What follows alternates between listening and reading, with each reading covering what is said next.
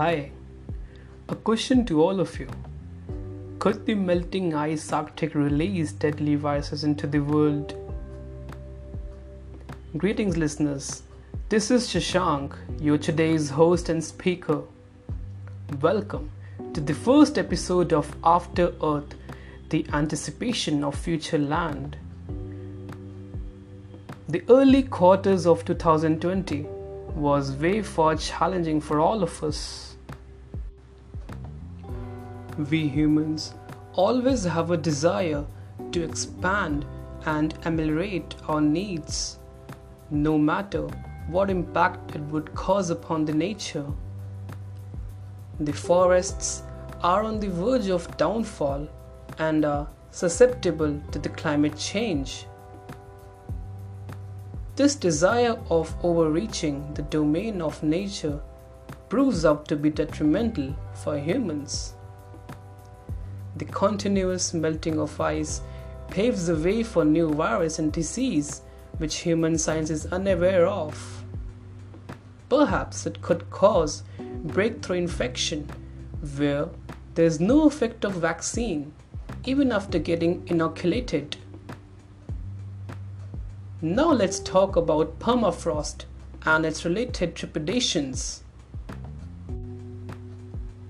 Before moving further, let's first discuss what is a permafrost. It is any Earth's material at 0 or below 0 degrees Celsius for 2 or more consecutive years. Earth material can be anything: organic soil, mineral soil, sand, gravel, and list goes on. The Arctic plays an important role in the story of climate change. And as per the global records, the Arctic is exponentially melting at a faster rate, which is a matter of concern for the world, as whatsoever happens at the Arctic, its results are seen all over the world. One of the major plot of the pandemic could possibly be because of the climate change and the way the global temperature is increasing. I think it's one of the causes of uprising zoonotic diseases. Once unfrozen, these permafrost microbes must find a host in order to survive.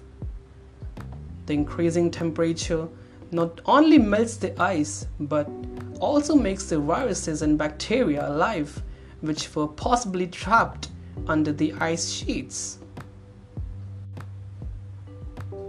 In order to make Earth a healthy living planet, the recent IPCC 6th edition report recommends the countries to achieve net zero emissions of carbon and no additional greenhouse gases after 2050. But carbon neutrality need to be achieved at earliest possible because the worry, however, is that the global temperature has already risen to 1.09 degrees Celsius for 2011 to 2020. Do you know that birds shapeshifts themselves as they try to adapt into the ongoing climate change situation? Well, we will discuss about this in our next episode. By this, we come to the end of our episode. In the consecutive one, I'll bring some more concepts related to climate change. Remember, people like us could change the upcoming society, as knowledge is the power. Stay tuned for next session and keep listening to After Earth. Signing off.